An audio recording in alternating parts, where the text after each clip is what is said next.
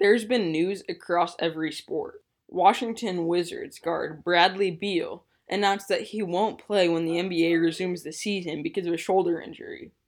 This means that the ninth seed Wizards, who were 6 games behind the Orlando Magic, will be playing without Davis Bertans and Bradley Beal, their 2 best players. Things aren't only looking bad for Washington, as the Brooklyn Nets, who are currently the 7th seed in the Eastern Conference at 30-34, will not have Kyrie Irving and Kevin Durant due to injury, and both Spencer Dinwiddie and DeAndre Jordan have tested positive for coronavirus and may not be able to play.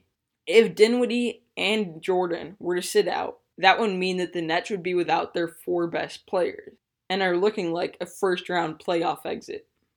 On the bright side for the Nets, it's been rumored that they are preparing a Godfather offer for Spurs coach Greg Popovich. Now, I highly doubt they would actually be able to reach an agreement with him. However, it is something to keep an eye on. Just last night, baseball announced the schedule. An opening day will be on July 23rd, with the first game being the defending World Series champion Washington Nationals hosting the New York Yankees. This is going to be an exciting game. It will have 2 of the best pitchers in the game, Max Scherzer and Garrett Cole. This game will be followed by the San Francisco Giants traveling to play their rivals, the Los Angeles Dodgers. Over the 60-game regular season, teams will play their 4 divisional opponents 10 times each, and the other 20 games will be against interleague opponents in the same geographical area. For example, National League East teams will face the American League East teams.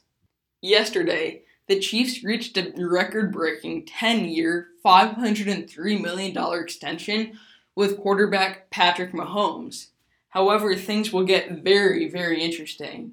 The Chiefs have an elite defensive tackle, Chris Jones, who may be the 2nd-best defensive tackle in the league behind only Aaron Donald. Jones is not only big enough to stop the run, but he got 15.5 sacks in 2018 and 9 sacks in 2019. So he is a premier pass rusher and run stuffer combined into one player. He's asking to be paid $21 million and is threatening to sit out if the Chiefs don't pay him that. After this new deal with Mahomes, the Chiefs have virtually no money to give him, and a trade is looking very likely. Chiefs fans should be excited that they have the best quarterback in football and got a deal done with him. However, they should monitor the situation with Chris Jones closely. That's it for this episode of my podcast. And I'm very sorry I haven't been able to get an interview done recently. However, that's been difficult given the current circumstances. I will try my hardest to get one done within the next week or so. And I will also post 2 articles on my blog this week. Thank you for listening and have a great rest of your week.